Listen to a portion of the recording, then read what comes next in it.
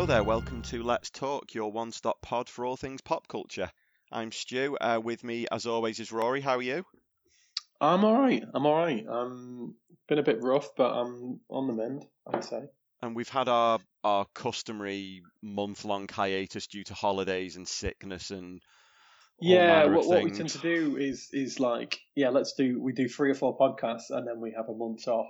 It's kind of like it's like being a school teacher, isn't it? Yeah, But it's kind of doesn't quite fit. But we have every intention of maybe catching up a little bit. I think we've been busy, obviously, like Stu mentioned, but there was a lot of going on with Game of Thrones because obviously we covered every episode of yeah, season 8. Was it 8? yeah. And that was obviously quite a lot. And also, I don't think there's been.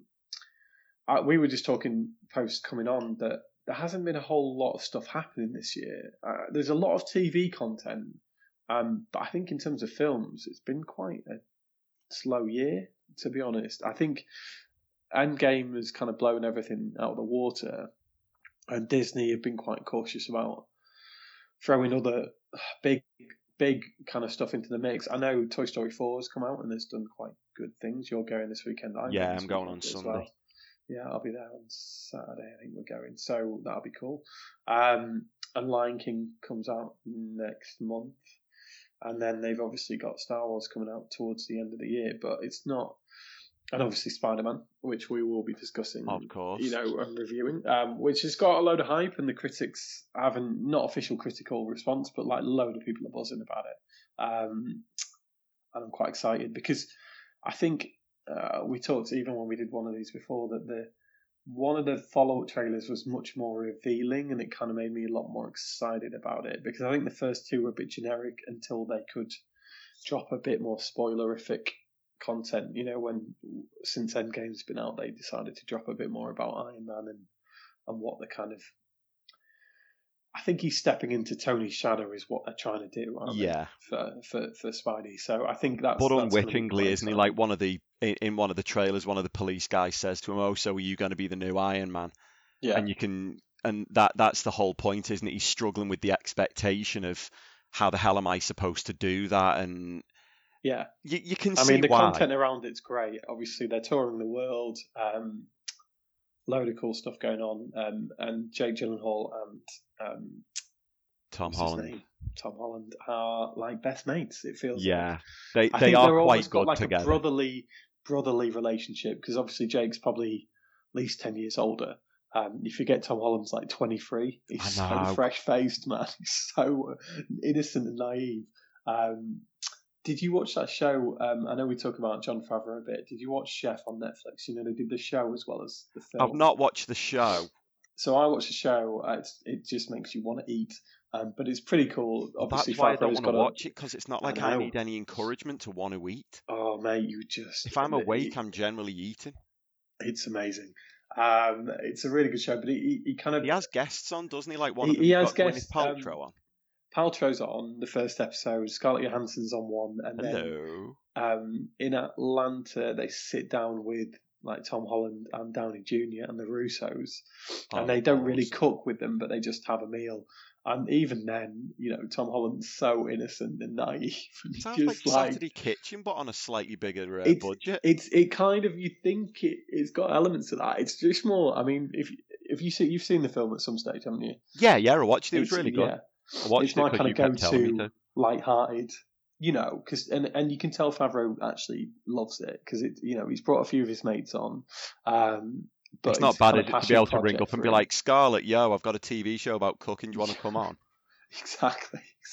Does it go all British Bake Off and she starts making like really bad innuendos about soggy bottoms and it's not too bad things being really firm? Those fronts, but the guy that he got inspiration from is this really cool guy who did all this kind of left a kitchen, started a food truck kind of business. It's a good watch, but Paltrow's on it as well, and he's talking away to her, and she's like.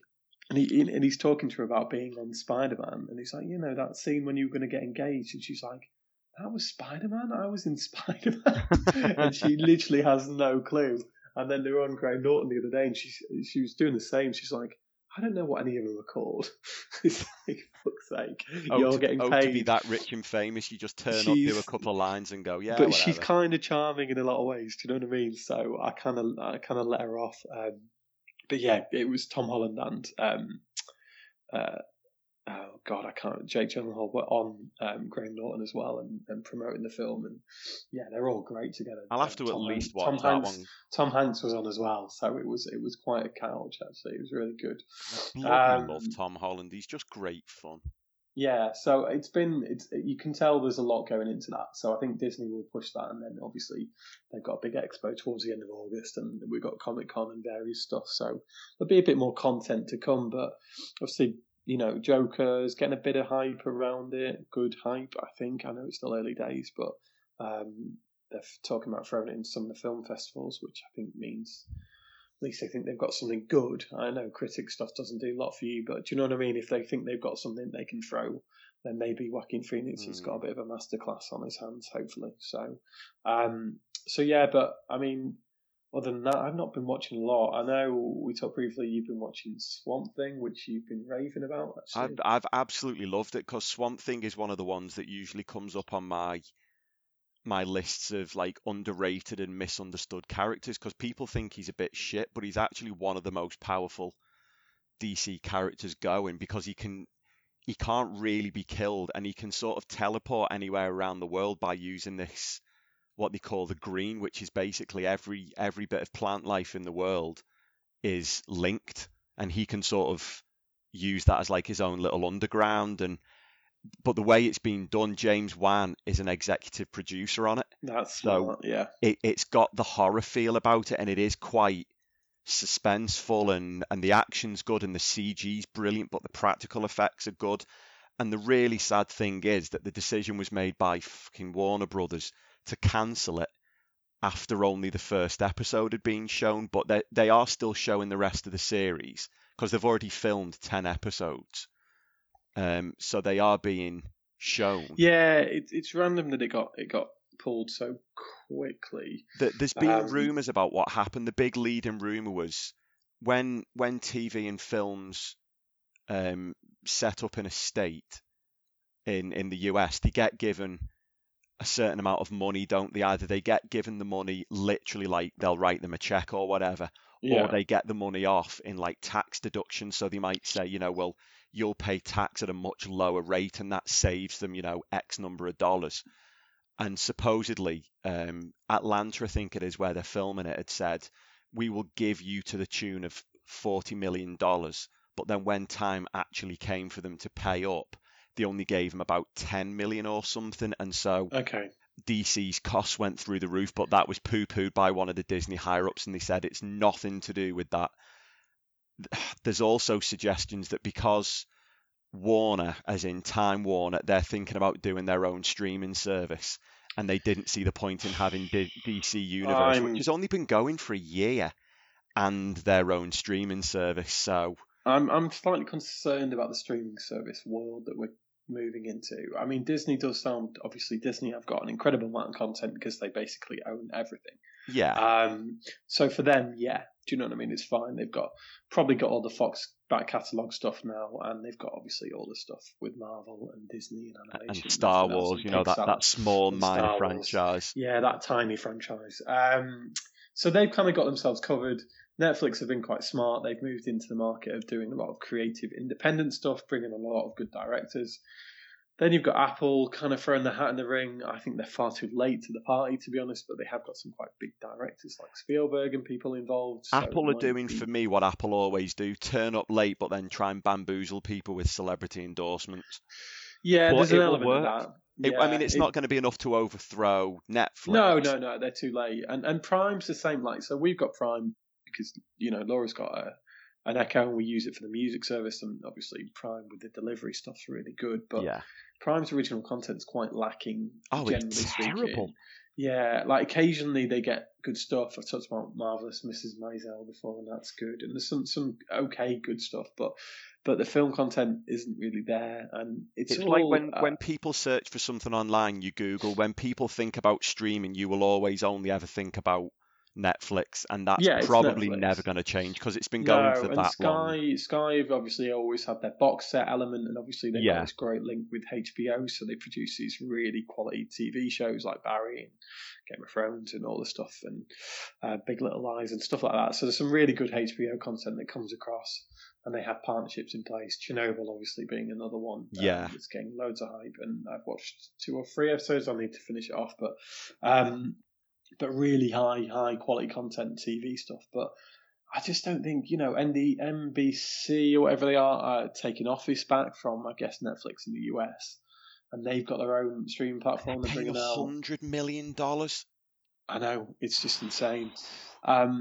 Friends, they paid £100 million or whatever it was for Yeah, they Netflix for paid. another year. Yeah, I mean, I just, what Netflix start doing now is they show their top 10 stuff of what people have watched, and I mean, it's becoming quite an interesting thing. So there was that Adam Sandler. Adam Sandler's got an 8 movie deal or whatever with Netflix, generally producing quite average, mid-level films. But yeah, no one's going to watch them at the cinema anymore. So he's been quite smart.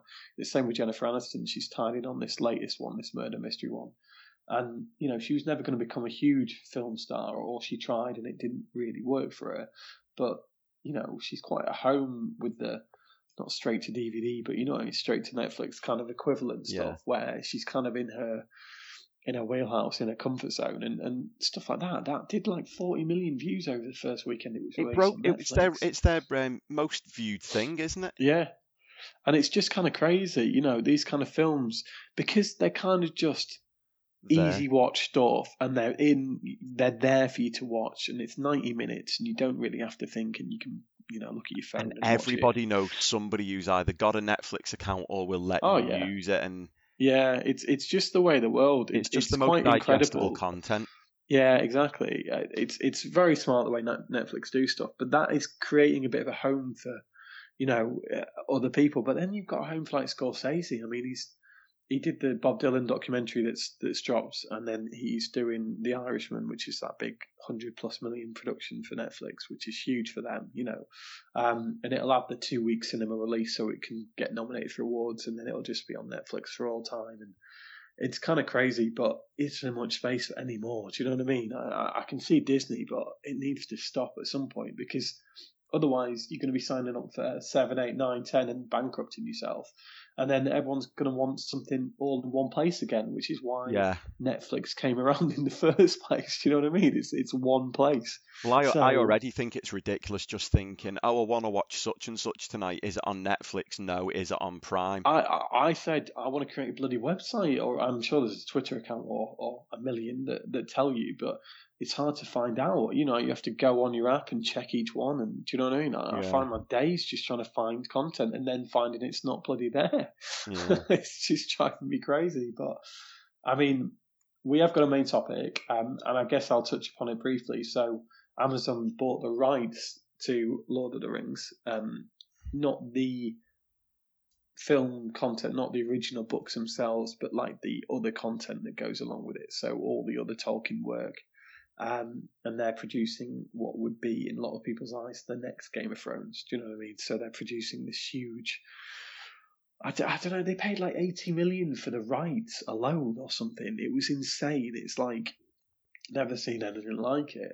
And in the UK, they've got all 3 original films, but so do Netflix on their streaming platform. So it's not like them buying the rights to make new content just gave them the exclusive rights to have Lord of the Rings as content. So it's all a bit random for me, but it is going to be quite a huge production. And I mean, after the Lord of the Rings, which we're talking about, not going to talk about the Hobbit trilogy, thank heavens. But it's been quite a few years since the Hobbit trilogy came out, and I think everyone that wants to see more of this content is probably quite excited for what they're going to do. But at the same time, there's a little bit of fear around maybe them ballsing it up, because I think this original trilogy, as we're going to go on to talk about, means a lot to a lot of people. Not necessarily you until you watched it 2 weeks ago or whatever it was, but from my point of view, it's got that nostalgic element as well as being something I genuinely love. So it's going to be quite interesting which way it goes. But it's going to be, this is very much a first take for you in terms of your opinions on what is one of the most renowned trilogies of all time, really. So I'm quite intrigued what you think. Yeah. Well, the reason I didn't watch it originally is because I'm a stubborn prick. Well, So, were you 18, I'd say, when it came out, the first one? Because a couple of years on me, and I think I was about 16 when the first one came out. when was it released? 2001 is my gut feeling. So I was 20. Okay. Yeah. I think maybe it was a little. Yeah, no, so 2001, 2002, 2003. So you were at uni, probably. Yes, I think I was either at uni or I was doing me year out for work. Yeah. So it's one of those, isn't it? It's a little bit. So maybe I was 17, 18. It's one of those. It's tricky because if you're that age, like, I think we very much missed the Harry Potter train. Let's be honest. I don't have a problem in the world with that because Harry Potter does nothing for me. No, But exactly. The Lord of the Rings stuff, I basically avoided it because you know what I'm like. If people tell me, "Oh, you've got to watch this," I will stubbornly say, "Fuck off, no, I don't," just to annoy people.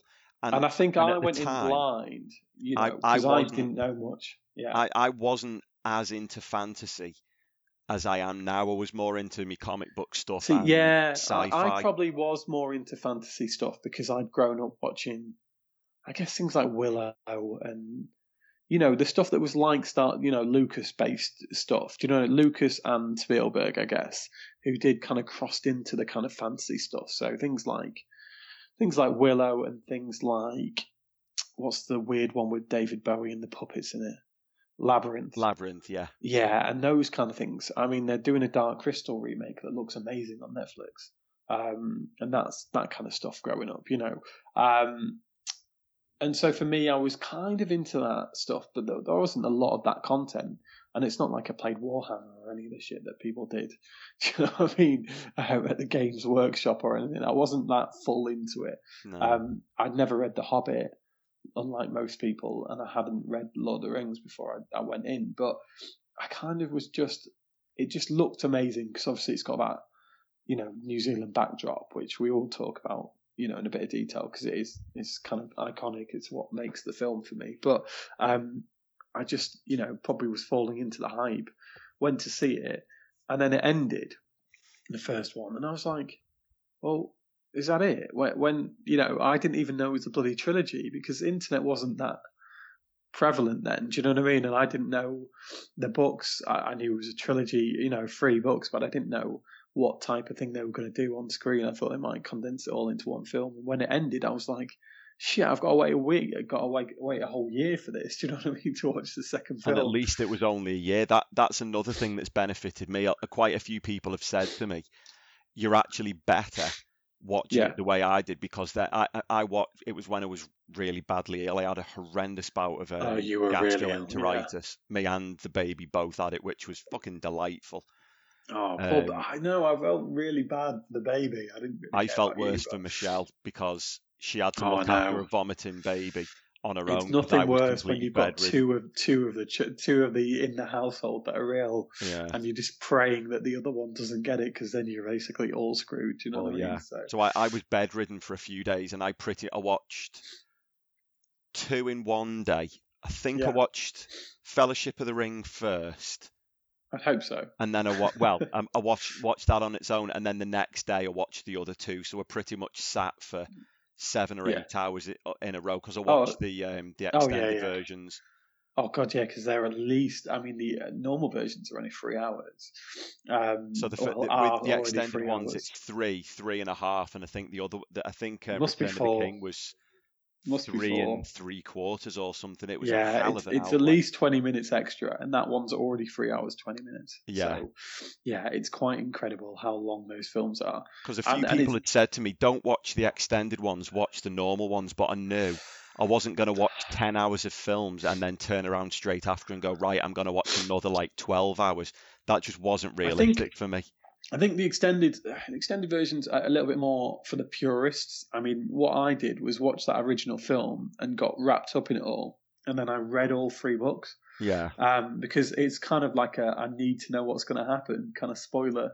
So I ended up reading all 3 Lord of the Rings books and then read The Hobbit at some stage.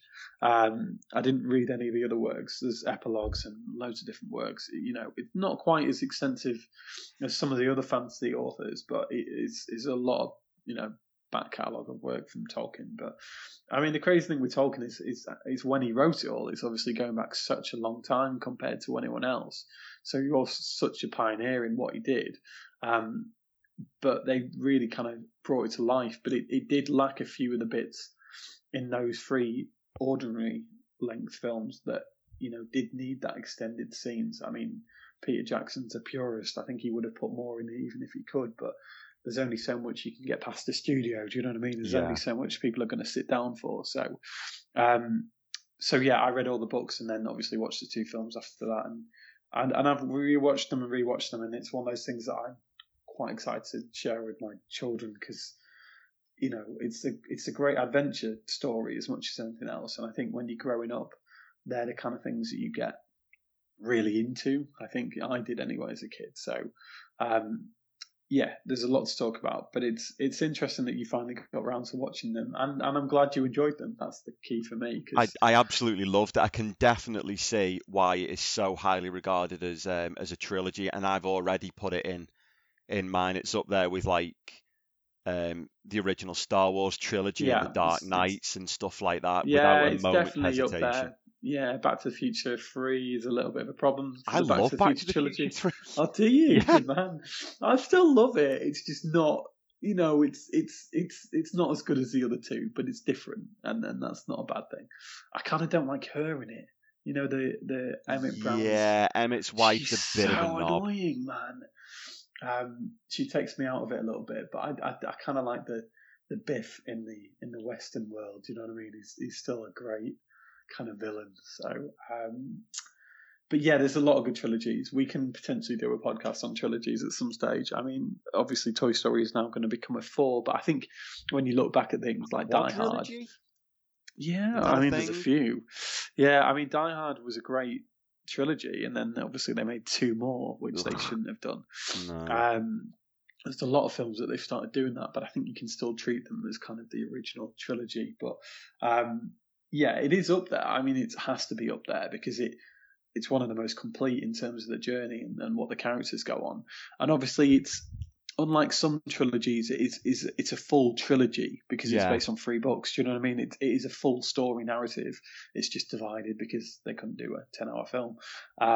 But I mean, all the effort that went into it. I mean, the shooting went on for 2 years. I think they were in New Zealand, all these actors, and they were all so close together.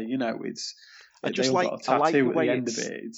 I like the way it's set over the course of it. Is it about 3 years from start to finish? Do you know what? It's crazily. It's only 13 months because they say that at the end of Return of the King. So when they return home, they say it's 13 months to the day that I got, and that's when they've been back in the Shire. So it was probably just a year, but they walked a bloody long way, or went on canoe or rode horses. It's if you look at a map of, and what I did when I read the books, I kept going back to the map at the beginning to see where the hell they got to and where they went, because it's like they're traveling across Europe. It's a little bit like, Game of Thrones, where there's different regions. It's not like backpacking. Roll on a gap, different regions of the world. It's supposed to be Europe essentially. So they start in the UK in the Shire, obviously go into, I don't know where Mordor's supposed to be, but I know it's definitely the mountains. France. The mountains are related, I think, to like the Alps and stuff. So it's interesting how they do it, and obviously the elves tend to live in the more Mediterranean climate of stuff, and all that kind of stuff. So, and the woodland as well. So it's kind of Central Europe. So it's cool how it plays out. But yeah, I was obsessed with it for a while as a kind of adolescent, because it's pure fantasy stuff, isn't it? And in The Hobbit there's dragons and a bit more in terms of like trolls and stuff. But in these films, obviously you've got so much there. Peter Jackson has an incredible way of, the CG for films that are that old is quite remarkable still. Do you know what I mean? I know there's elements of it that aren't perfect, but there's some great sequences, really great sequences. And at no point does it look dated. Not really. No. It looks. I mean, the motion capture for Andy Oh, Serkis yeah. is, you'd think with it being that old, almost 20 years old, you'd think it was going to look crummy, and Oh, it's it incredible. doesn't. It It's hasn't aged a incredible. day. Yeah, I would say that's one of the most significant like cinematic things of any generation is the motion capture that Andy Serkis does for Gollum, Yeah, and the way they get it on screen looking quite as incredible as it does. Do you know what I mean? He is Gollum personified, and people probably don't realize the effort that went into that at that point. Do you know what I mean? He's reenacting everything. I know you sat down and watched one of the Planet of the Apes films that was quite a recent ones, weren't they? The recent yeah, trilogy, and he does obviously the motion capture for that. yeah. He sees And it. he's just amazing. Do you know what I mean? He's He's carved out a bit of a literally niche market, hasn't he, as being the he is CGI guy. he's the CGI guy. Yeah, he is the motion capture guy of the world. He That's it, does motion things. capture, not CGI. Yeah, he just is phenomenal though, because he's not just imitating something and then they're changing it. He's acting it out. Do you know what I mean? He's doing everything Gollum does, and he's doing everything Caesar does. So he's acting at those motions and the way they recreate it. I don't think anyone else could do anything like that. And Gollum is a real star of the films, to be honest, because he's a kind of hero and a villain in some different ways. Do you know what I mean? Like he's obviously got his split personality, and he's obviously bound to the ring, and that's what affects his personal. He's got like PTSD, hasn't he? Because he's been alive for so long, and he's got a bit of Stockholm syndrome about him as well, where even though the ring has turned him into this horrible, withered, shriveled scrotum of a thing, and yet he's in love with it. He's absolutely besotted with it. And I think I remembered saying when they started talking about Smeagol, I remember saying, because I was live tweeting the whole thing. Good. And I remember saying, I hope we actually get to see Smeagol, and it's at the start of the third film, isn't it, when you see him? And I absolutely loved that. That was one of my favourite bits. That third film, so I watched them again really recently. That third film is a bit more violent, a bit more brutal than I remember. It's my favourite. Yeah, it's a great film, and it's probably the most. It's the most complete. Yeah, in terms of storyline plus action. It starts off with Smeagol, and there's a couple of lines Frodo mentions that, he calls him Smeagol, and he says, you weren't that dissimilar from a hobbit once. Do you know what I mean? So he knows he's trying to get through to him in that way. And when you go back to see him, obviously merrily fishing with his mate, who's his mate's birthday, and finds the ring, and they both fight over it, and then he strangles him to death. Like, Jesus, and this was about 4 or 5 minutes in. Yeah, it is, and it really sets the tone. It's quite a dark film, There's a lot more harrowing things that happen in that film. Pippin picks up the orb thing as well, gets transported, into Sauron's mind and all that stuff. That was quite... So for kids, there's elements of those that are quite brutal. And then Eowyn chops off the bloody head of the Nazgul at one stage, which is amazing. Awesome. Yeah, and so there's elements and scenes in that film that are actually quite violent. I think he did push the boundaries a little bit. That said, though, there are some cut scenes when you watch these things on like Netflix where the original version in the first film, when Boromir gets killed, which is quite a sad ending. Sean Bean obviously going to cop it at some point, wasn't he? Because it's Sean Bean. It's like a contractual thing. It is. I can't survive more than a season of a TV show or more than a film of a trilogy. First thing he says when he walks in is, "How long have I got?" He's like someone with a terminal illness. How long are you giving me? Like, you get most of the first film. Oh, all right then. You get nearly all the first film, but the guy that's about to chop his head off, the Aragorn comes in and saves him at that point. I know he's already been shot twice or 3 times with the arrow, but he's about to shoot an arrow right point blank into his head. The big massive troll arrow which shoots like tree stumps. Yeah, so that big guy, I think he has a dagger stuck in his leg that Aragorn, he pulls out of his leg, and in the original cut, he licks the blood off the dagger, Nice. which was pretty cool. And I remember that scene, and then I watched it again. I was like, I swear something different happened then. So there's been a couple of edits over to make it maybe a little bit more PG. Do you know what I mean? I think that's a sad thing in a lot of ways, because I think kids need that slight element of, because that's what we wanted growing up. We watched things like Terminator 2 and all that, and we wanted that slight edge that you get from films that you're not supposed to watch at that age. So you do need that. But the third film, that sequence where he strangles him, it's pretty no holds barred. And then he's becoming Gollum. They see the bits where his hair starts coming out, and he's living in that cave and eating the bloody raw fish. Oh God, kind of yeah, it's pretty brutal, man. You see all this teeth start to rot and grow. Oh, it's horrible. Yeah, but you do start feeling really sympathetic for him, don't you? And that's what's weird. Yeah, he's not the villain. That's what I mean with him. He's not the villain, because you do care about him, and actually he brings quite a lot of light and a lot of laughs to certain sequences, like in the second film when before Faramir, they're hiding in the woods and those elephants come along and they're kind of fighting, and they're cooking the stew, and he's in agony when they're cooking the rabbits because he wants to eat them raw, and then he's on about potatoes, and he's like, don't need any of the stinking potatoes and all this stuff. It's just genius. Like their relationship, him and Sam obviously hate each other because they're both kind of vying for Frodo's attention. And obviously Sam doesn't trust him at any point. He's probably right not to trust him as well, let's be honest. But it seems that he leads him into a giant spider's lair at one point and tries to steal the ring. But I think before he betrayed him, the fountain or the waterfall where they capture him, he did trust Frodo, do you know what I mean? And he was on side. But as soon as that happened, Gollum went back to being Gollum, not Smeagol, do you know what I mean? He's just turned, and it's how Serkis can do that light and dark in those elements. It's really incredible performance, and he never really got any kind of real recognition for it. I know people gave him a lot of praise, and fans like we would be, or normal people, but it's a shame he didn't ever really get the recognition, because it is quite astonishing. And again, like you said, his work in Planet of the Apes is up there with just incredible performance capture that no one's done before, and probably will do again for quite a long time, I'd say. So yeah, he's one of the standouts, one of the kind of key characters to talk about. And I mentioned it before, but I think what this is a kind of love letter to New Zealand as much as anything else, because Jackson's obviously from New Zealand. All the actors went over there for 2 years to shoot.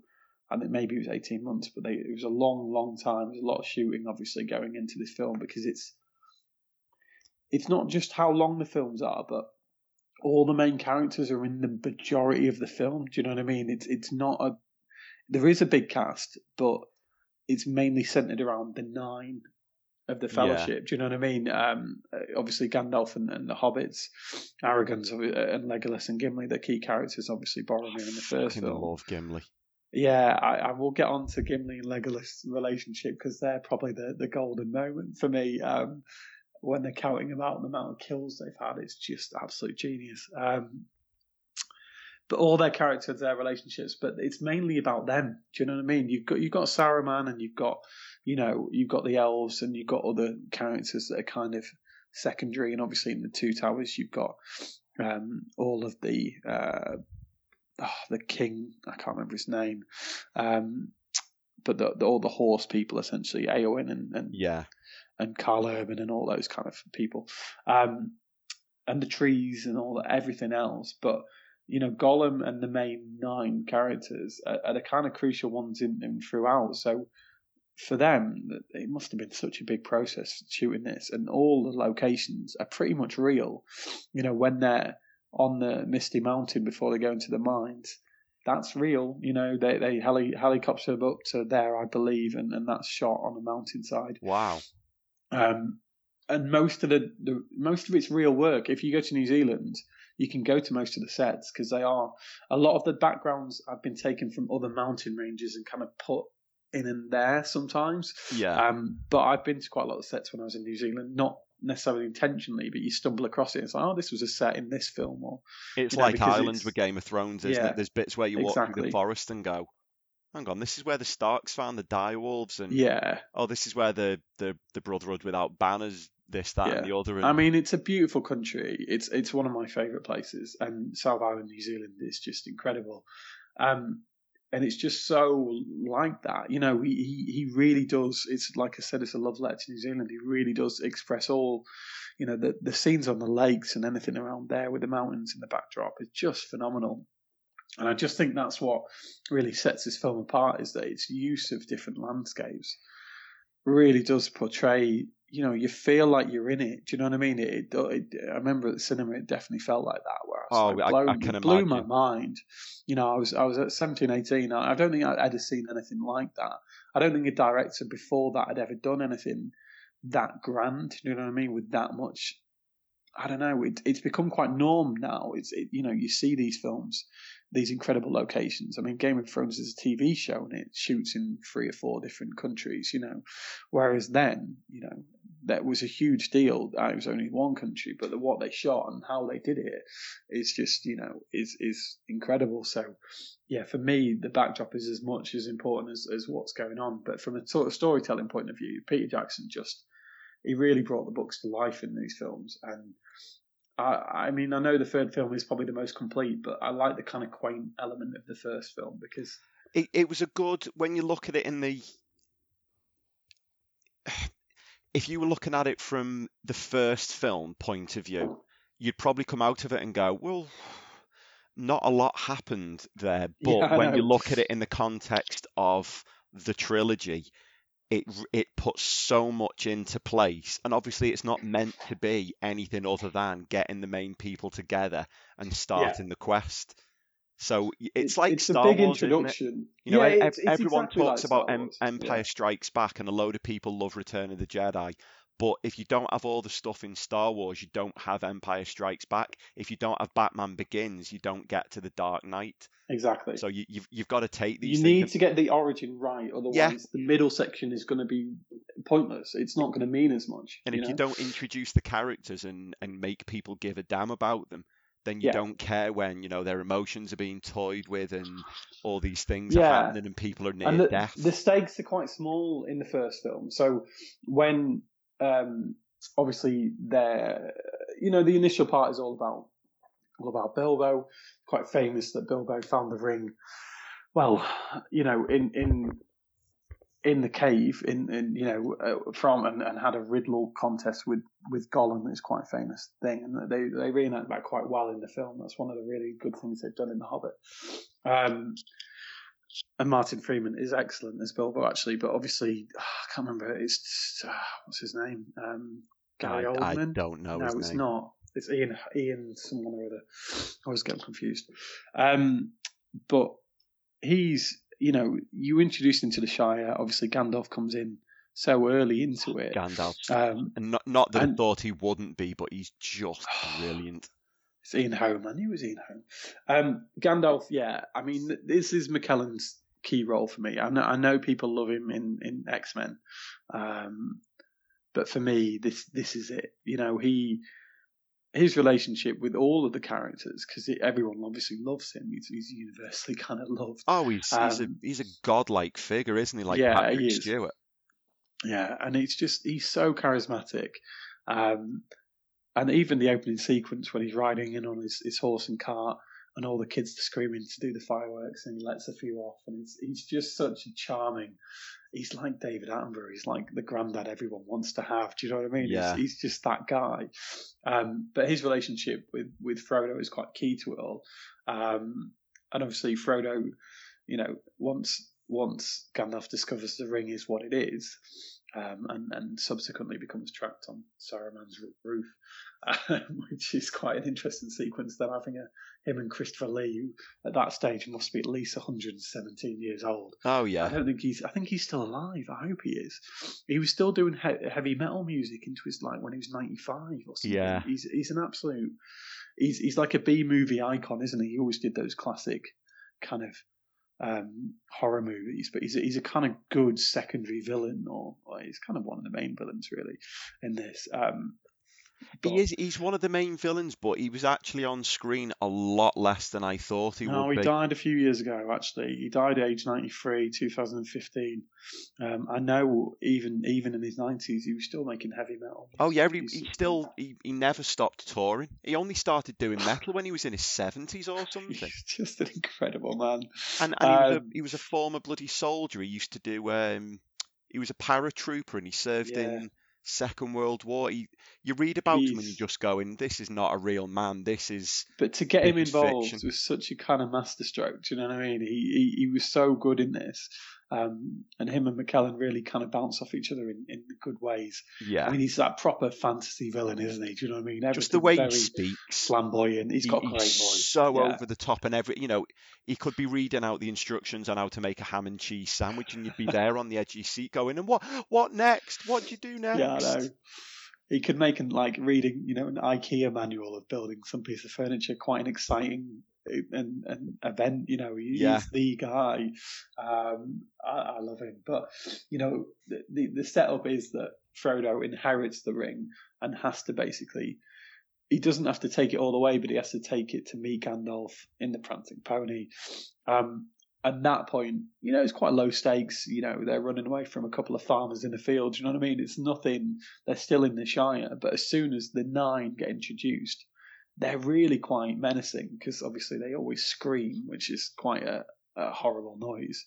But the fact that they're faceless, it's a really quite effective, thing. And that sequence when they're running for the ferry, which is just a wooden kind of ferry, wooden raft.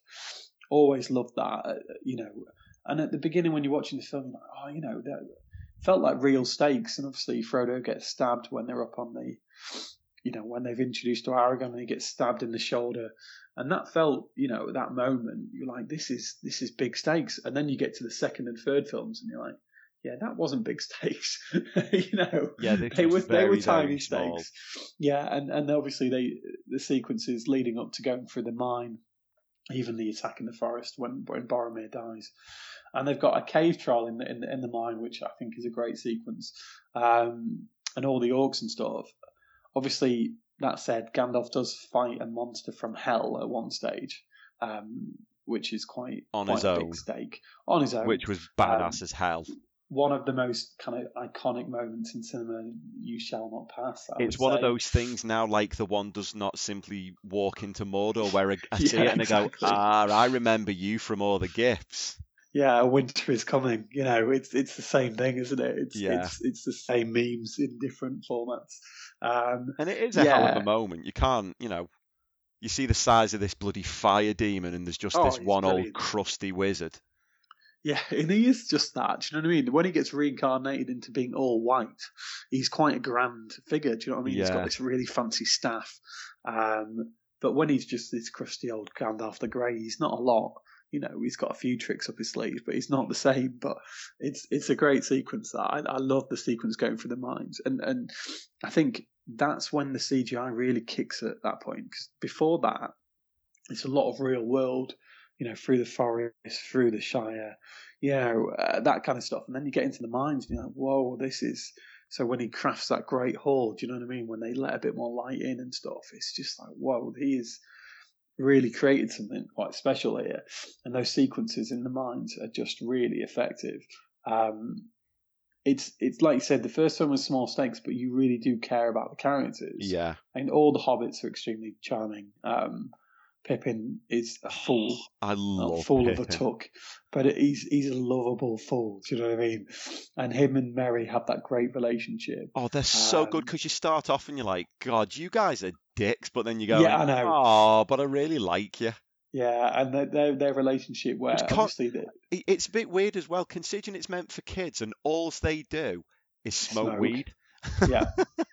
I was And he's watching like, it you- going, hang you on a minute. always I wonder smoke too what Peter much. Jackson thinks about marijuana because he seems to be quite in favour of legalising it here Yeah, they just smoke and drink and eat.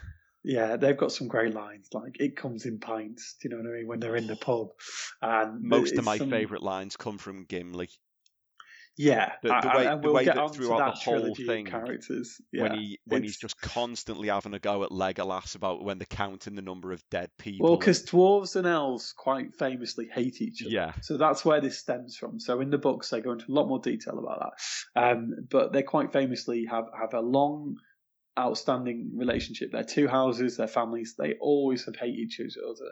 Men, obviously, hobbits are nobodies to any of these people. They just think of them like that. They mention it in the Two Towers that they say, "To your eyes are just like children." Do you know what I mean? So they're just dismissed as being nothing. And that's what the story is. It's about courage can come in lots of different forms. yeah, But men are kind of hated by both dwarves and elves because they've kind of ruined things. Do you know what I mean? And they're the ones that didn't cast the ring into the fire. They're the ones that have kind of have laid upon this world that they live in now. But it's the relationship between Legolas and Gimli that's just phenomenal, to be honest. It's so well scripted.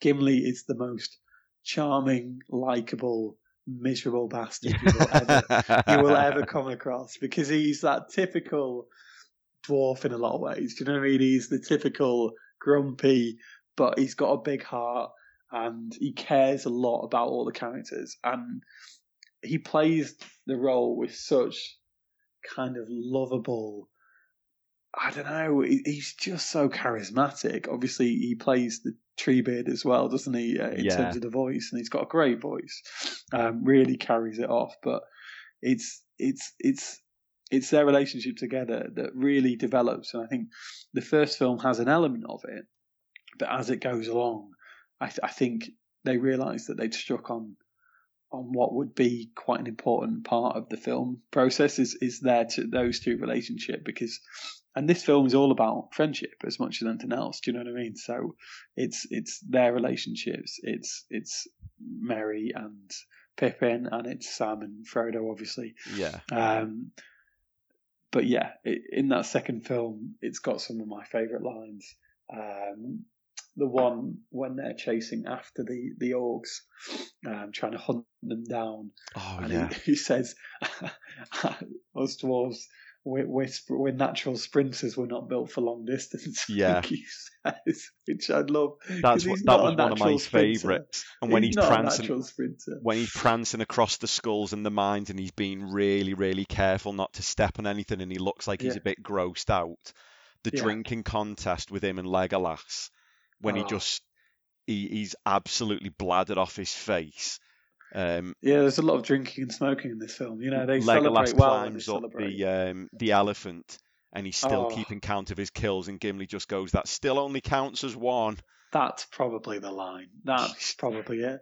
And when they're obviously at Helm's Deep, and he's like, "What's going on? I can't see." And Legolas says, "Do you want me to get you a box?" Which is just genius.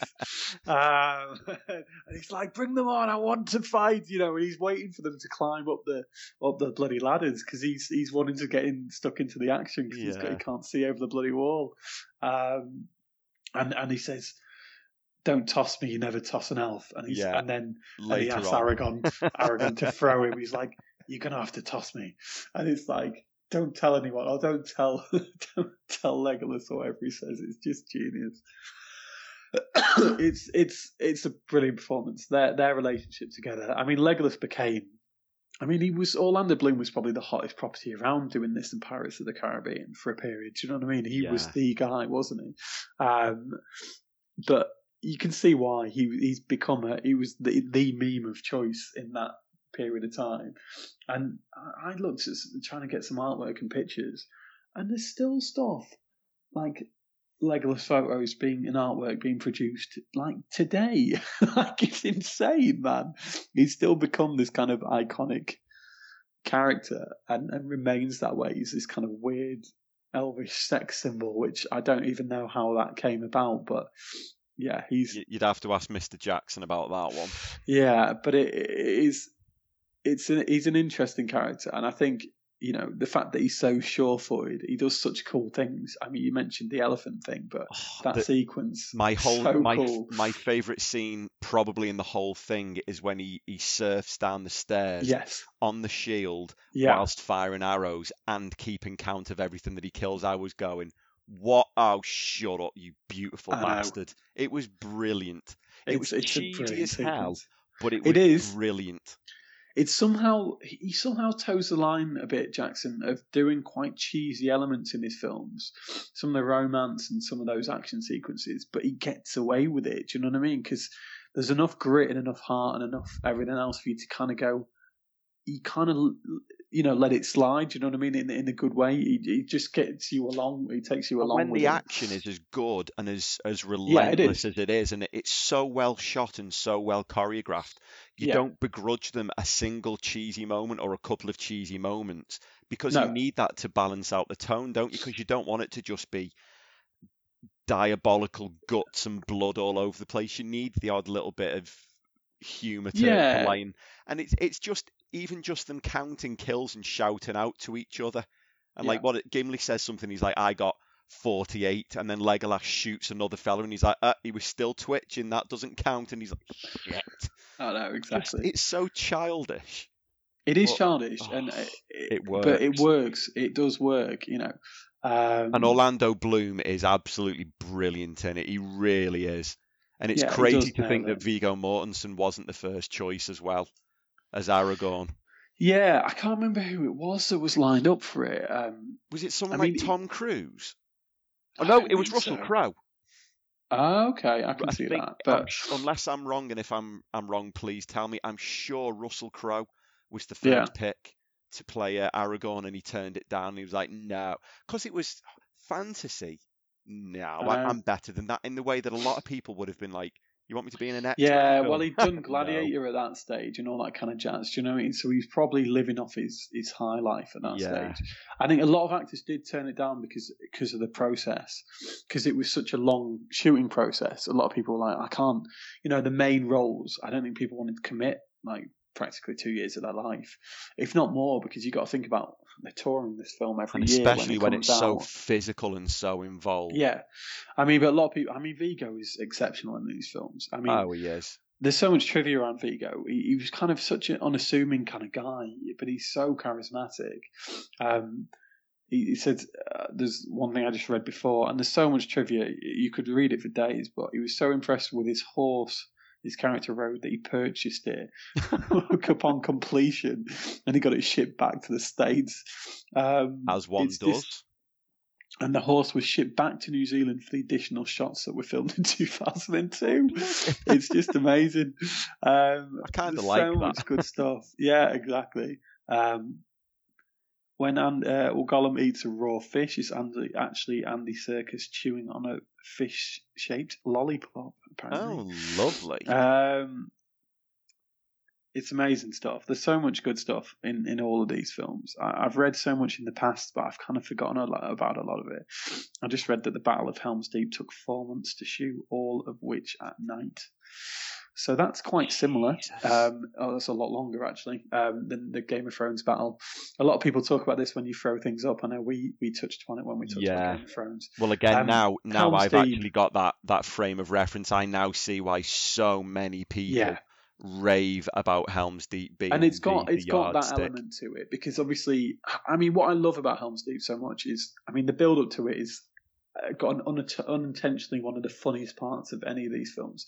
He's speaking to that kid who's probably about 12 years old, Aragorn is, and the kid looks completely shit scared because they have no fighters at that stage. There's a point where the elves turn up and kind of help their numbers, which is good. But before that, and he's talking to this kid and asks him who he is, and he says, and he's looking at his sword, and it looks like it's made out of tinfoil. It's probably the worst sword I've ever seen. And Aragorn kind of flails it around a little bit. He's like, this is a great sword. And the kid's face goes, yeah, I've got a good sword here. Yeah. And it's just genius because it makes me laugh, because I look at it and go, this is the worst sword anyone's ever had, mate. You are completely screwed. Yeah, you are absolutely knackered. But it makes me laugh because it just does. But that sequence, when the fight's about to start, and obviously all the huge amount of orcs. It's tens of thousands come in, and the king is still so nonchalant about it. Helm's Deep's never been breached before, so he never thinks anyone could do anything. But obviously, he's quite naive. But when the rain starts pouring, and then it starts, the sound effects are so good when it starts pinging off their armor.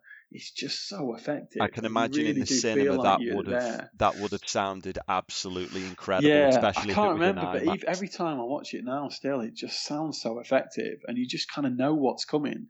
And it is quite an epic fight because it has so many kind of elements to it. Do you know what I mean? It's a little bit different from Game of Thrones, where they pan out and they have a little bit. It's more of a continuous thing. Yeah. Where they keep kind of rallying, and it's that lovely sequence when the guy is carrying the torch, essentially the explosive, to blow that part of the weak part of the structure. Oh, yeah. And Legolas is just shooting saying, arrows. "Bring him down," and he keeps shooting arrows into different parts of him, not stopping him. And then that guy reminded me of the big, huge buggers that they had in Thor 2. When they used that stone thing and it turned them into those huge monsters. He kind of reminded me of that. And I wonder if maybe that's where they got the inspiration from, because obviously Thor was, about nearly 15 years later, 10 years later or something. You forget about all the prosthetics and all the kind of real world stuff. Like, the orcs look so good. Like, they look terrifying. Genuinely do. Yeah, and the fact that every single one looks different. Yeah, the orcs aren't generic. Everyone is individual, no, like a human. And they're all be. kind of different fighting styles. Do you know what I mean? Like, so the smaller ones, the beaky nosed looking ones, compared to the Uruk-hai, which are the ones that Saruman kind of has formed or forged. Do you know what I mean? He's made them. They were mildly terrifying, those things. Yeah, I mean, they are. Like, they're big guys, and the big thing with orcs is I don't think they can run in daylight normally, but these ones that he made can do that because they're blended. Do you know what I mean? So that's why in the second film they can keep running for days. But they hate each other. You can see throughout the films that the different types of orcs always argue with each other. They do when they're fighting over the meat. And they're trying to kill the hobbits, you know, and those disgusting snivelly ones, they're so effective, man. And again in the third film, after Frodo had been stabbed by the spider and gone, and they take him off into the tower. Me out. Well, we could get to that. That is, we could do it now, but that is such an effective. The CG in that is so good, but the way it moves, do you know what I mean? It's so scary, and he gets caught up in all the cobwebs, and you got Gollum just taunting him throughout it. It's bloody, and you think he's got away, and then you see the spider kind of go up onto the ceiling and stab him in the gut. That is so effective. I mean, I think that made me jump at the time because I didn't see it coming. And obviously Sam comes to the rescue, and it's quite a nice moment and scene for Sam to get his kind of heroic moment after he's been, because him and Frodo had, well, not fallen out, but Gollum was putting a rift between them all the way through, wasn't he? It was really clever. By the end of it, I really, really liked Sam. And I suppose we've got to say, Sean Astin is such a lovely guy. Do you know what I mean? He's such a lovely guy. His role, obviously, going way back to the Goonies, and he's had such a kind of nice career. But him in this, and then obviously in Stranger Things season 2 when he plays the boyfriend. Bob. Oh, poor Bob. But Sam in this, he gets his kind of happy ending. He gets the girl. Do you know what I mean? And it's not just any girl. He gets the girl that he's Rosie. Been terrified to speak to, and they have little hobbit babies. With their but why wouldn't he? Ugly feet and their big ears. He's been in the heart of Mordor. He's been to like the scariest place on earth. So there's nothing else that could be more terrifying than the things he's seen. So asking some girl out suddenly is Rosie not Cotton, terrifying. I think she's called. Yeah, and just his whole arc where he goes from being Frodo's mate to being a bit of a little bitch to he finally grows a pair and he becomes a bit of a warrior, doesn't he? As they all do. Yeah, I mean, it's become, a bit. Their relationship always got a bit of a laugh because it kind of bordered on the kind of gay sexual relationship with people. There's definitely homoerotic vibes in there. Yeah, but the part that still gets me is when he says, I can't carry it for you, but I can carry you. And it's like, Jesus, man, like if Yeah. I couldn't, like you anymore, you're literally lifting your mate up.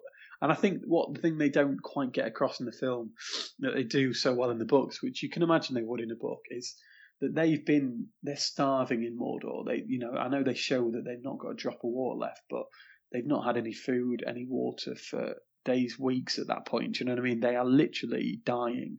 And I think they do kind of get that across, that Sam's always expecting to go home, and then he kind of resigns himself to the fact that this is a one-way journey.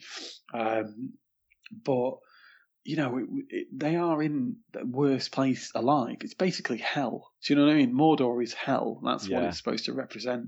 And they're there just trying to get to the end of it. And the fact that he summons that courage and strength, it's only to get his head smashed in with a rock because Gollum creeps back up again.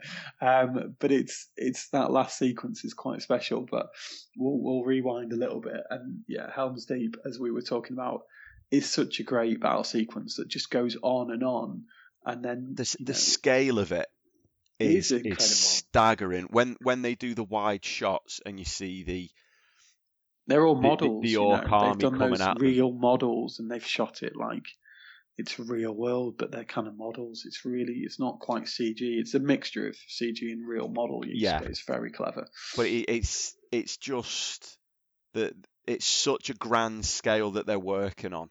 And again, going back how far it is, because things like that now seem a lot more commonplace. Yeah, they do. Game of Thrones has brought a lot of that into it's normalised that sort of huge scale fantasy, hasn't it? Yeah. And watching Game of Thrones and loving Game of Thrones has definitely put me in the right frame of mind to not just watch this, but to really get out of it. Yeah, exactly. What I did.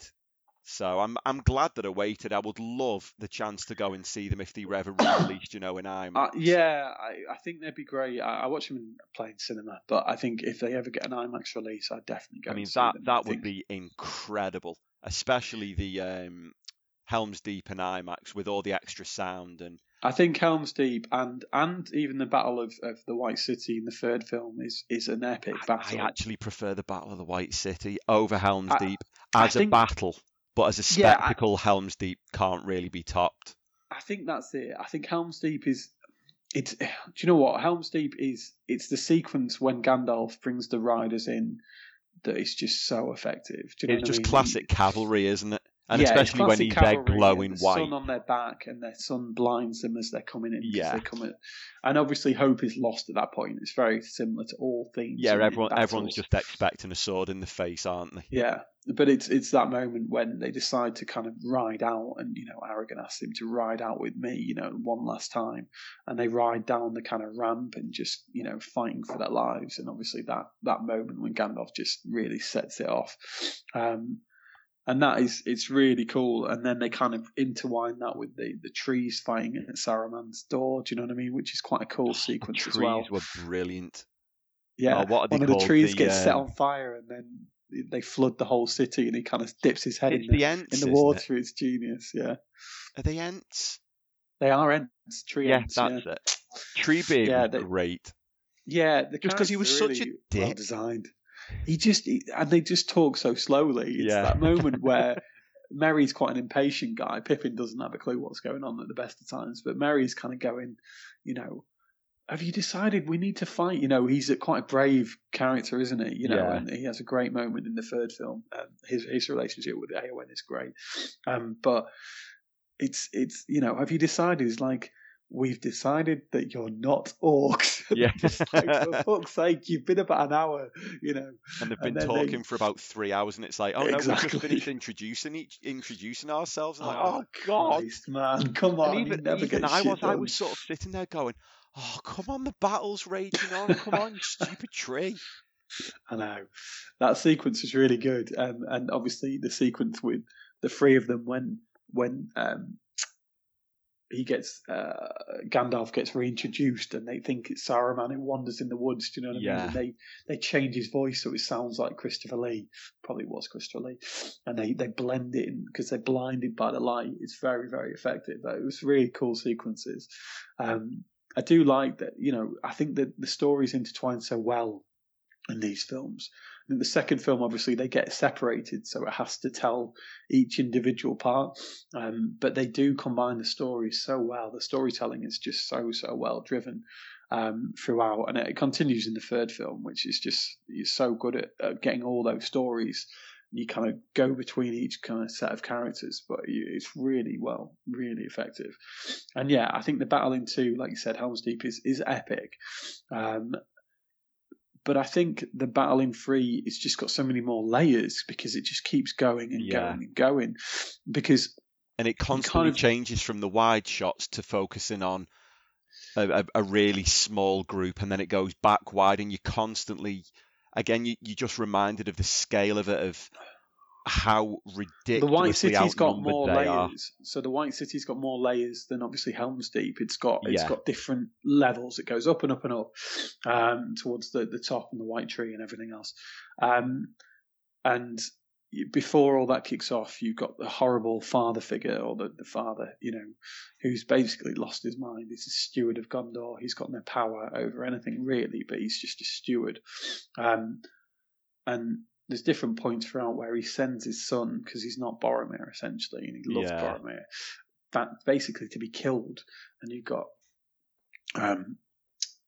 Pippin singing that sequence where he's just stuffing his face, and his son and all the troops are riding out basically to be shot. And it's just like with arrows, and it's just like, Christ, this is quite heavy.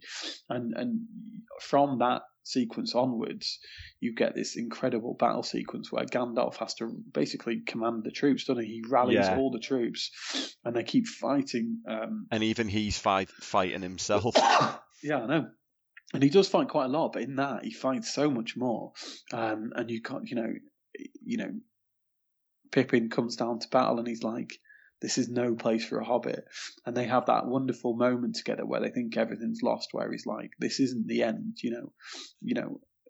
what happens in the afterlife is this, that, and the other, that kind of thing. And it's what it does so well is a bit like, Game of Thrones. It's coincidentally that they have those sequences of communication, of conversation and narrative that intertwined with the action, that means the action means that much more. Yeah, definitely. So it's like really we said does. about the final season of Game of Thrones. The Battle of Winterfell was so good because of the episode before it, when you just see everyone preparing, very, very similar in terms of tone. People are just preparing themselves. Well, I'm going to die, so, I'm going to go out, I'm going to hump someone, I'm going to drink, I'm going to eat, I'm just going to sit quietly and pray, and everyone's just preparing himself for death. Essentially. And it does that so well in that sequence. Eowyn's story is obviously a very kind of incredible arc where, she's been constantly told she's not allowed to fight. She's been constantly told. She's so good. Miranda Otto is just so at first when I saw her, I was like, oh my God, it's Miranda Otto, because obviously I more recently know her from Chilling Adventures of Sabrina on Netflix. Yeah. But her character as well, this badass warrior who, for her entire life has been told, no, you can't be a warrior, you're just a woman. And yet she ends up killing the, the Witch King? The Witch King of Agmar, yeah. Big ugly fucker with the coolest helmet anyone's ever seen. He's got the coolest helmet. He's got one of the coolest weapons. Yeah. That kind of the chain axe thing that's just looks so brutal. When he hits her in the shield shatters, and she basically looks like she breaks her arm. Do you know what I mean? It's so wicked. And that weird dragon lizard thing that the Nazgûls that they all fly. Yeah, I mean the Nazgûls are so good. They have that horrible scream. That it's just so kind of effective, and they're just. Yeah, it's really cool, and that's that sequence. It looks great, but she gets that moment. Obviously, is it a father or her uncle? I can't remember who the king is to her. I think it's her uncle. Yeah. But he gets killed basically, and the thing is coming up to basically eat him. She chops the bloody head off it.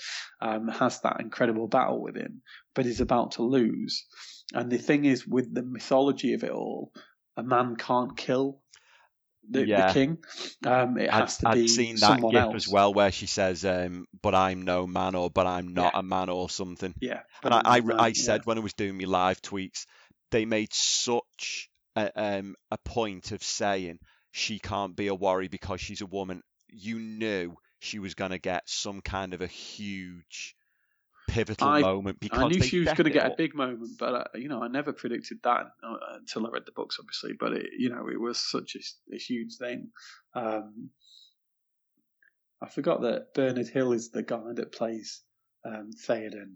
He's from Manchester, Is he? interestingly enough. Yeah, he is. He's the king, Um, isn't he? Theoden. yeah, King I liked Theoden. him. He Yeah. was really good because he's a bit of a dick, but Well, then and when he's he not. starts out, he's being controlled by Saruman's lackey. That worm tongue Oh guy. God, Horrible thing. he looks like he would actually He's be oily if you touched him. he's rapey as well. Big Yeah, time. he is. Big rapey guy. You would Yeah. not follow him down a dark alley. No, you would not, because he's the one that's putting moves on her, and he's controlling the king, with his staff or whatever the hell he was doing. And when you meet Theoden, he's a shadow of himself. He's lost his son, and he doesn't even know. He looks about 150, doesn't he? Because he's Yeah. all withered and grey. And when Gandalf comes and releases him from the spell, he suddenly gets that life back into him, and it's amazing, what a difference. And again, the CG with that is so perfectly done. I don't know if it's makeup and a mixture, but it's just so effective. But he, is such a kind of effective character because he's typical kind of king, but he's got a huge heart. He loves Eowyn. They've got that relationship. And obviously, he's at the moment of passing is when Eowyn basically comes to his rescue, and then Merry also kind of stabs the Witch King in the back, and she sticks that sword straight through his bloody helmet, and he kind of basically combusts. It's quite incredible, that moment, and that was very crucial to it because it's a big part of the battle, and you think, right, they've won it here. And then the elephants come along, and that was the whole sequence. Those elephants were brilliant. That was really odd to see them coming in. Well, they were all part of, they're all part of Mordor, really. And what they showed in the second film is that Faramir had always kept those at bay. They fought around the White City and fought, against those kind of things just to keep them at bay. And that's what they were always doing. They were patrolling. But obviously when they're going full scale attack, they're here. And it was really, those sequences with those elephants when they're initially fighting them before Aragorn brings in all the dead people to wipe them all out. It's so good, when she's riding, and basically whipping cutting the elephants at the back legs so they're falling backwards, and you've got those kind of psychotic riders on top. Carl Urban throws a spear through one of them, and it makes the elephant go sideways and then take another one out. Yeah. It's really, really effective. And one of the elephants has that barbaric kind of chain across the front of its legs, so it's just whipping across and taking out all the horses. It's quite brutal, all those sequences. They've all got archers on the back, and the guys on the top of there are completely different looking, aren't they? They're humans again, they're men, but they're completely different. And that was the whole battle sequence. You've got orcs, you've got men, you've got elephants, you've got all the Nazgul. It was a huge battle, and I think that was the thing where he'd thrown all his forces at it. Well, not all of them, because they rode out to the gate at the end, and they were surrounded. They were, in their last numbers. But we haven't really talked about Aragorn, but he has some incredible speeches. And the forming of the sword again is quite important, and his relationship with the elves, with Liv Tyler's kind of character, and our good mate, what's his face, from The Matrix and various other things. Oh, Hugo. Red Skull Weaving. Nice. Yeah, Hugo Weaving. Again, quite important characters throughout. They don't. A lot more goes on in the books, I think, with the elves, and the same with Cate Blanchett's kind of character. Where, she's one of the original kind of king and queen. Elves. She's quite important, and they do get that across a little bit. But in the books, there's a little bit more to that kind of story. But yeah, I think Aragorn is is the archetypal kind of hero, but reluctant hero in a lot of ways, and Yeah. his arc is as effective as anyone else because he's just a ranger. He kind of turned his back on the name. He didn't want to be the king, and then he obviously goes full circle and is crowned at the end, and he was brilliant. I was I, I keep thinking to myself, oh, he was one of my favourite characters, she was one of my favourites, but it's hard not to because there's so many characters in it who are likeable and believable, and you really do root for them. Yeah, and I think the thing with Frodo is he's difficult to root for because he's one of the ones I don't root for. Yeah, and I agree with that, but he plays it quite well because you kind of he's quite cold. He's the troubled hero, isn't he? Because he's been destroyed from the inside out by the ring. But if you go back to the beginning again, and I'm sure you will at some stage, he's very likable. Do you know, he loves his uncle, he loves Gandalf. He's very different, and obviously he's been burdened. He's just an innocent child, isn't he? And then throughout the course of the journey, he's forced to grow up beyond his years from a quest that should never really have been placed on him. The ring should have been given to Gandalf or something to get rid of, someone who actually understood the magnitude of it, where he didn't have any idea what was going on. No, exactly. And obviously, it ultimately comes to deciding that he doesn't know how to live in that world anymore. Do you know what I mean? He isn't the same. And as much as the others have kind of moved on and gone back to their lives, he can't do that. Do you know what I mean? And it's quite that moment, depends who you are, but a moment when he springs it on them, especially Sam, that he's going to leave, is quite heartbreaking.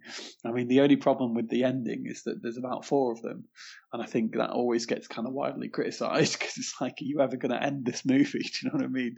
The screen goes to black about 4 times in that last film, but I think, ultimately there's a lot of kind of key moments at the end of the films, that being one of them, and obviously when Aragorn gets crowned. And they all turn to the hobbits and let's say you bow, you bow to nobody, and everyone bows to them. Everyone kneels in front of them. Is quite a moment. Do you know what I mean? Those 4 innocent hobbits. And by the end of it, I mean they've obviously come on leaps and bounds, and they're not the people that left. No, exactly.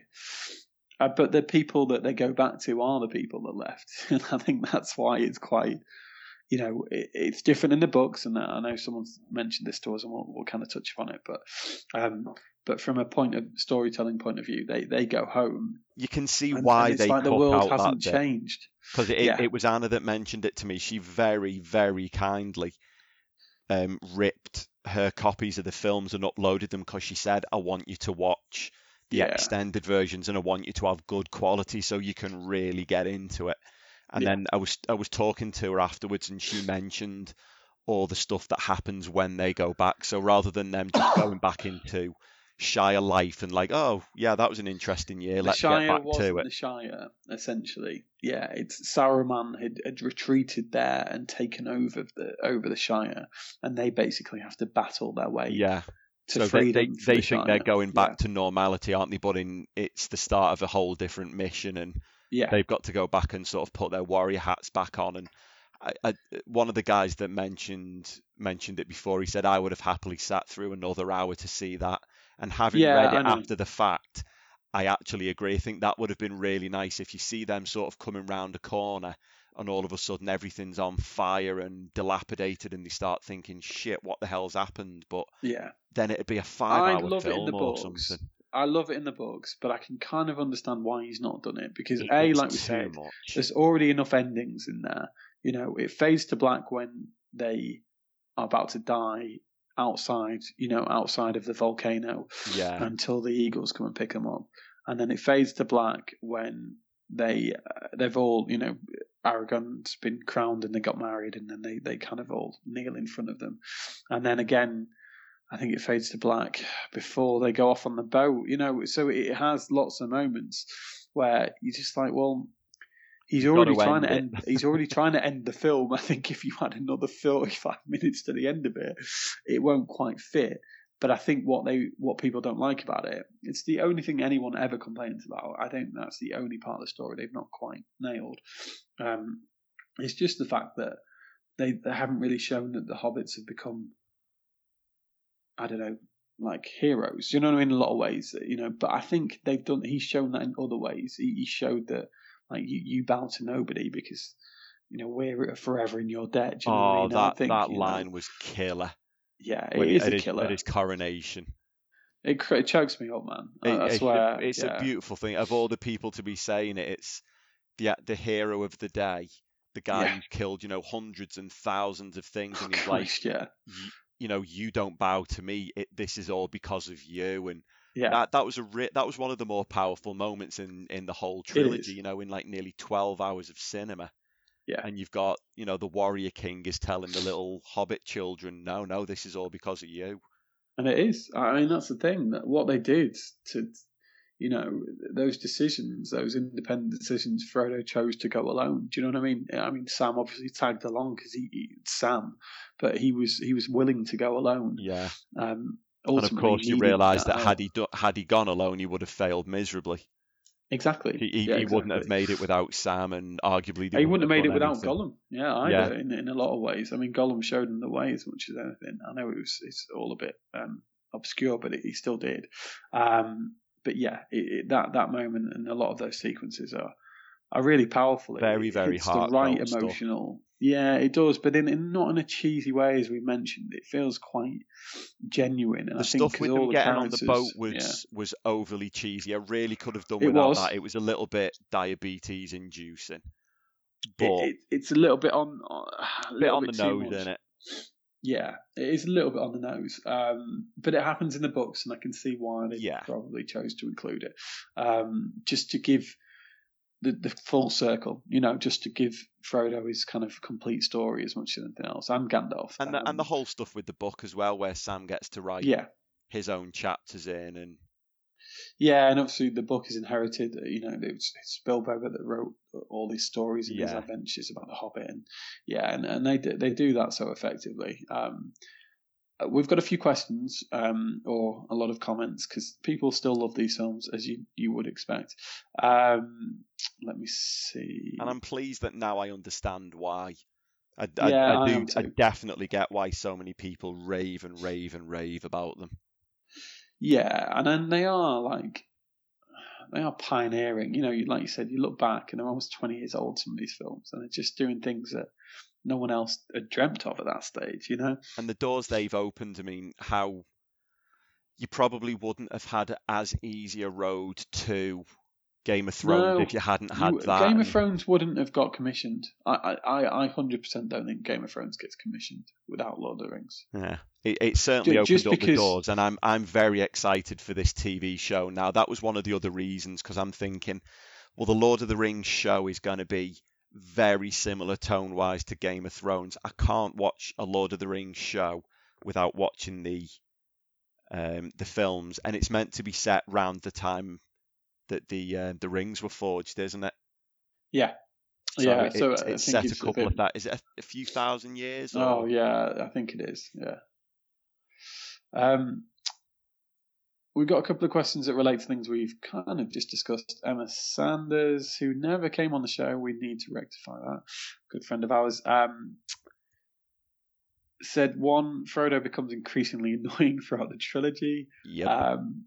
Yeah, I think we've just said that. He does, but I think we said where it comes from. I mean, the sequence after he's left without his armor and he'd been, stabbed by the spider and left in the tower, you kind of saw how frail he was. You know what I mean? He's just being ripped apart, hasn't he? And just as he thinks he's about to overcome it, he gets his fucking finger bitten off by Gollum. Oh, Christ, yeah. He's had a rough ride of things, hasn't he? He's been stabbed, he's lost half a finger, and he's had to carry that ring, which is just not a fun experience because he's being mentally tortured throughout the whole thing. It's pretty rough. I get it though. He's quite annoying. Eowyn is a badass character. She plays a little bit washy in the films. She's played a bit washy in the middle film. In the Two Towers when she's pining after Aragorn a little bit too much. Yeah. But I think she's a real badass in the first film. In Return of the King, Yeah. she's like Aragorn, Legolas, Gimli level badass. Oh yeah. She defies her father. She marches into battle. She's she just Well, wants she's to taking fight, down doesn't she? elephants, and then she takes down the Night King or whatever it is. Not the Night King, but the king, the Witch King. Yeah. Similar. Yeah. She's a badass, I really like Miranda Otto. I think she's really good in this actually. And So, she looked incredible as well. yeah. And also, third point, Legolas, Gimli, and Aragorn are the greatest trio in film. Fact, not far off. I love their sequences together. I think the beginning of the second film, Two Towers, when they are doing that cross country running after all the orcs. Yeah, you've got them two bounding all over the place, and Gimli's just there, his arse dragging on the floor. Legolas is basically skipping across mountaintops. Yeah. Like for him, it's just a small cardio, and Gimli's putting in full. He's full dad bod. Struggling. It's genius. Right, who else? Omitting, so the guy Michael McCarrick said about omitting the scouring of the Shire, they undermined the maturity of the hobbits.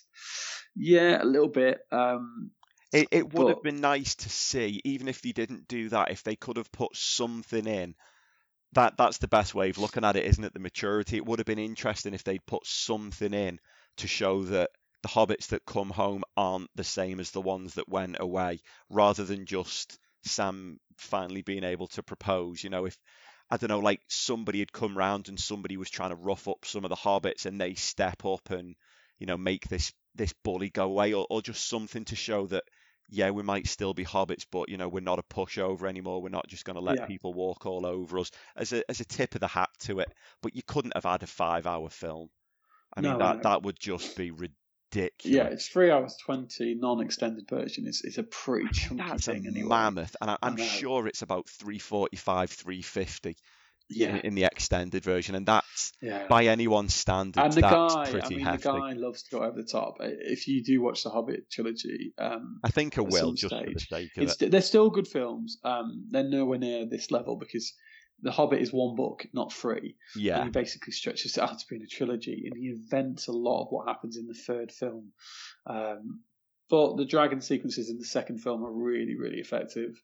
And I think Martin Freeman's great, and there's some good moments in there that kind of wrap it all together. But he loves to over elaborate, and he became a bit George Lucas. He became a bit self-indulgent in the Hobbit films. But I think he's done his best to condense what is 3 huge books into 3 pretty incredible films. So Stephen Neville, Irish Nev on Twitter, massive Lord of the Rings fan. Movies do the books justice. New Zealand is Middle Earth, which I agree. Casting was absolutely nailed, which we've mentioned. Everyone in this is just perfect. Helm's Deep over Battle of Winterfell. Yeah, for me probably. Sam's a real hero as the everyman, and I agree he is the everyman, which is good. Yeah, definitely. And Liv Tyler never looked better. I disagree. I think she looked better in Empire Records, but hey, that's just me. Fair enough. I don't disagree. I love Empire Records. Yeah, Liv Tyler was a mega baby, said on another one, and a badass elf bitch. Her sequence, actually, we didn't mention, when she is taking Frodo, who's on his deathbed again, through the forest and then over the river, where she summons all the water to rise with the horses, and the water is really cool. Really, really cool. Let's see if we got any more. A lot of people respond to this because it was quite a popular thing. No, I think we're pretty good on the comments, but it's good to see people still. Connor, who does a podcast, First Take Pod, which is really good. A couple of people I know do that. Really, really cool. Luke Chandley, who never got on our podcast, but we will try and rectify that. Individual standout moments from the trilogy. For me, it's hard to look past Helm's Deep. I think that's fair, but like we said, there's so much good stuff in these films. I love the mines in the first film, and the Shire, and then that whole battle sequence. I mean, even that battle sequence right at the end when they rock up to the gate and Aragorn gives that huge speech, and they kind of run into battle, and Aragorn leads the way. the hobbits quickly follow, and then the hobbits are passed by everybody because Yeah. they're so small. But they're so brave. Do you know what I mean? And they're good fighters, man. I mean, they're quite hard to hit because they're so small, but they really have become quite good fighters at that stage. It did kind of try to get across that they've really developed. You know what I mean? And they were kicking orcs' asses, along with Sam was doing the same, double sworded, going up that tower in that third film. Do you know what I mean? It was pretty cool. But yeah, there's a lot more you could talk about. But it's for me, it's just been a kind of pleasure to kind of touch upon the real kind of key moments. It is quite a pioneering trilogy. I saw that The Matrix is getting a re-release that's 20 years old, and I think what The Matrix did for sci-fi, this has really done for like fantasy, as you said before, and it's really kind of opened people's eyes into fantasy isn't just about kind of geeks and Dungeons and Dragons. Like back in the day, I think people just saw it as being, I think it's obviously become very vogue. Game of Thrones was watched by people that would never class themselves as geeks or whatever. And that trend obviously started with this. Yeah, exactly. And this really opened a lot of people's eyes to what fantasy can be on a huge scale. But obviously Jackson did it. He's so meticulous. He produces, he edits. The work and the CG that this film produced and the motion capture is just is incredible. And as I said, the CG, there's moments of it that not so quite as effective as they once were, but it's 20 years old practically, and The Matrix would be the same. But for me, the practical effects he used, there's the sequences with the horses, he got about, I think, 400 riders.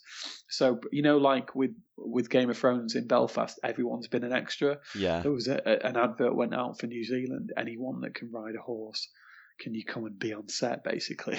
So, that sequence in this film, and I think it was probably the third film when they had that huge horse sequence when they all ride in 5,000 horses or whatever it is. I think it was 500, and they've just amplified and magnified. Yeah. As you said, each one of them looks different. I've seen how they do stuff like that before. They take like a row of 100 extras, don't they? And then they literally just copy and paste. So the 100 becomes 1,000, becomes 2, 5, 10, whatever. And it's quite amazing how it works. But it's the finer details that he did. It's that attention to detail. It's like the sunrise in Helm's Deep when all the horses rock in, but it looks so good. And like we said, all the orcs look different. And talked about that kind of orc who's kind of the boss in the third one, with all the bulging head that looks like that crazy guy in Resident Evil 3. Yeah. But ugly motherfucker. He's a real ugly bastard. That one in Lord of the Rings. And that all the prosthetics, all the makeup, all the practical effects, all the outfits, and the choreography as well. Some of the fight stuff. The fights and the horse sequences. So much close quarters fighting going on. I mean, it's something we've got a huge amount of respect for seeing from Game of Thrones. Well, it's the same thing, but on the bigger scale, isn't it? It is 100%. To have that many real life extras, and you're having to safely coordinate them so that nobody gets stabbed or battered. Well, if you read through, and I was just looking through IMDb, the amount of injuries, broken toes, broken arms, broken fingers, loads of stuff happened.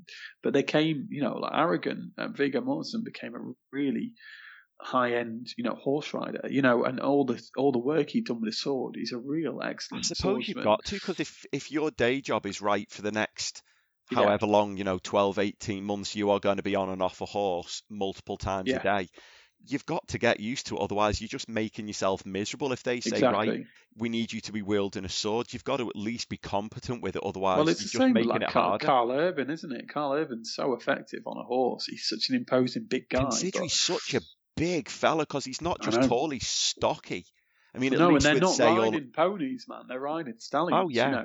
I mean, at least with Orlando Bloom, he's quite a sleek, not slim, but he's a slight fella. Yeah. But Carl Urban's like a wardrobe. Oh, no, exactly. I bet you his horse was fucking happy at the end of the day when he got off. I mean, that horse, I must say, all those details and effects, but Shadowfax, which is Gandalf the White, it's his horse, in the second film.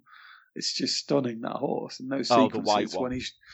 when he's riding them, and he's like I don't know what he says. It's not like ride like the wind, but I think he it, does say ride like the wind, yeah, or words it's to that something. effect.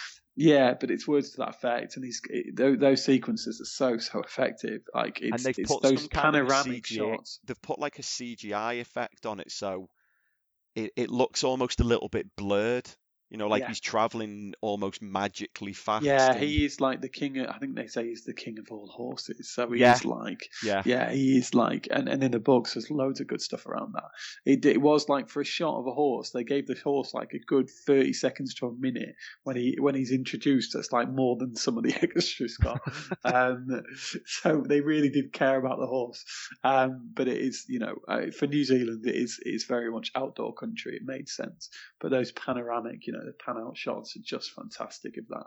All the surroundings, all the scenery, and the second film plays out like that because it is the grasslands. You know what I mean? It's the horse country. That's where they all live. yeah. So it's very different. And obviously, that stuff looks beautiful. yeah. Oh, it is. In terms of the settings, that's probably my favourite one because it just looks so different. Yeah, it does. Yeah, it does. It's so all the green and then so peaceful and rural. It's a beautiful country. I would. It reminds me from Game of Thrones of like the Reach. Yeah. In terms of it's so out the way, and it doesn't seem to be as involved with a lot of the politics that's going on everywhere else. It's like it's its own little place. Yeah, and they did when quite it's well with needed, that. There they is a do lot sort of politics jump in. that comes into it. Do you know what I mean? Like between, like there was some mention about the two houses needing to come together because they hate each other. What's his name? The king. Oh God, I can't remember his name. I had it before. But Denethor, who was the steward of Gondor. Where was the king when we needed him? And the same. They just fight with each other. Yeah. And Gandalf had to get Pippin to light the beacons so that he would come because the other guy was too stubborn to do it. Do you know what I mean? So it was a call for help. It was a call for aid. So, it was interesting. After they he do the originally politics said quite he well. wouldn't come because it basically didn't serve them. Yeah, exactly. So they're rowing as much as the kind of elements you get in Game of Thrones, but it's obviously it's a little bit more rushed along, as much as 10 hours is rushed. Yeah.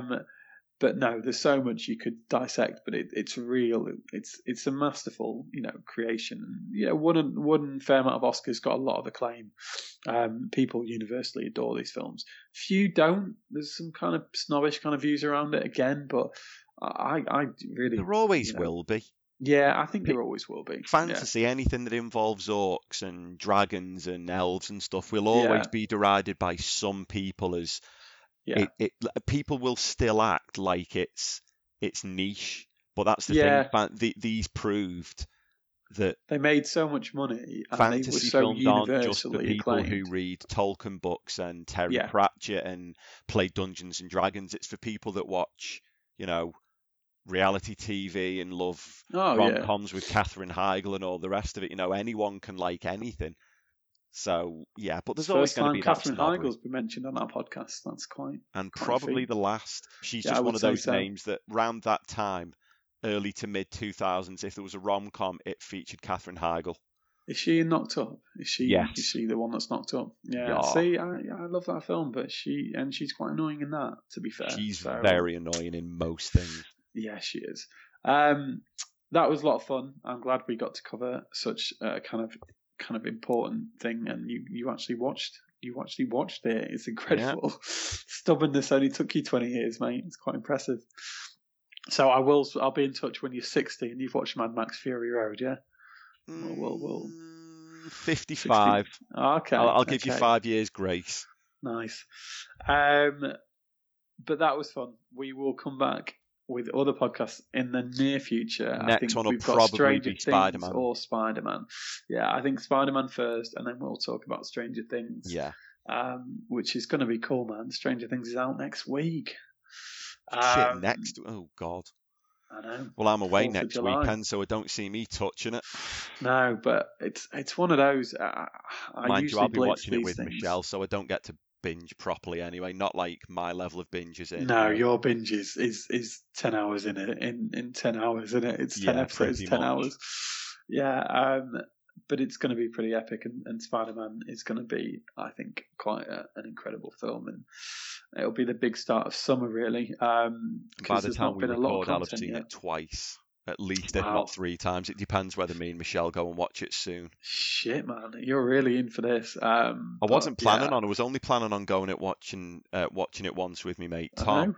But then I'm in Leeds next weekend for one of my mate's birthdays, and he said we're going to go for some food, go to some bar that's got arcade games, and we're going to go and watch the new Spider-Man film. You sound like you're having the best weekend of your life, man. It'll be pretty good. Yeah. Chap's day out. I will try and I will watch it at least once with my little boy, and then we'll see how we get on from there. But no, exciting times. But yeah, we will be back with you, not in a month's time. I think we'll be back with you hopefully shortly. And if any other topics people want to throw at us, we do keep meaning to get guests on, but these things are becoming quite tricky to arrange, so it might become increasingly hard. We've had no guests yet, so it's can't get any worse. We might eventually have one. We struggle enough, don't we, finding a time when we're both free. Yeah, fit and healthy, which is quite rare. Yeah. He says coughing and sniffing away. I know, over there. Exactly, man. Jesus, it's not. I'm not it's sounding not a good sign. That convincing, am I? But no, thanks for tuning in. Do recommend us, as you have been doing. Do keep interacting. I know we've not been as active, but it's nice when we put out a topic like this and loads of responses to Lord of the Rings and stuff. So, yeah, please keep it coming. And do kind of share us around. It's one of those things that's really tricky, I've realised, to get a podcast not just kind of out there in the ether, but kind of heard as well, because people will kind of go, oh, I like what you guys talk about, but then they never get around to clicking on it. And I'm guilty myself. I listen to a lot of podcasts, and sometimes I go, oh, Christ, I've been meaning to do that, but I listen to the regular ones I listen to. So yeah, why not give us a try and give us a listen and go back. We've got a good back catalogue of interesting shit that we like to talk about. So yeah, thanks for tuning in, and we will be back with you soon.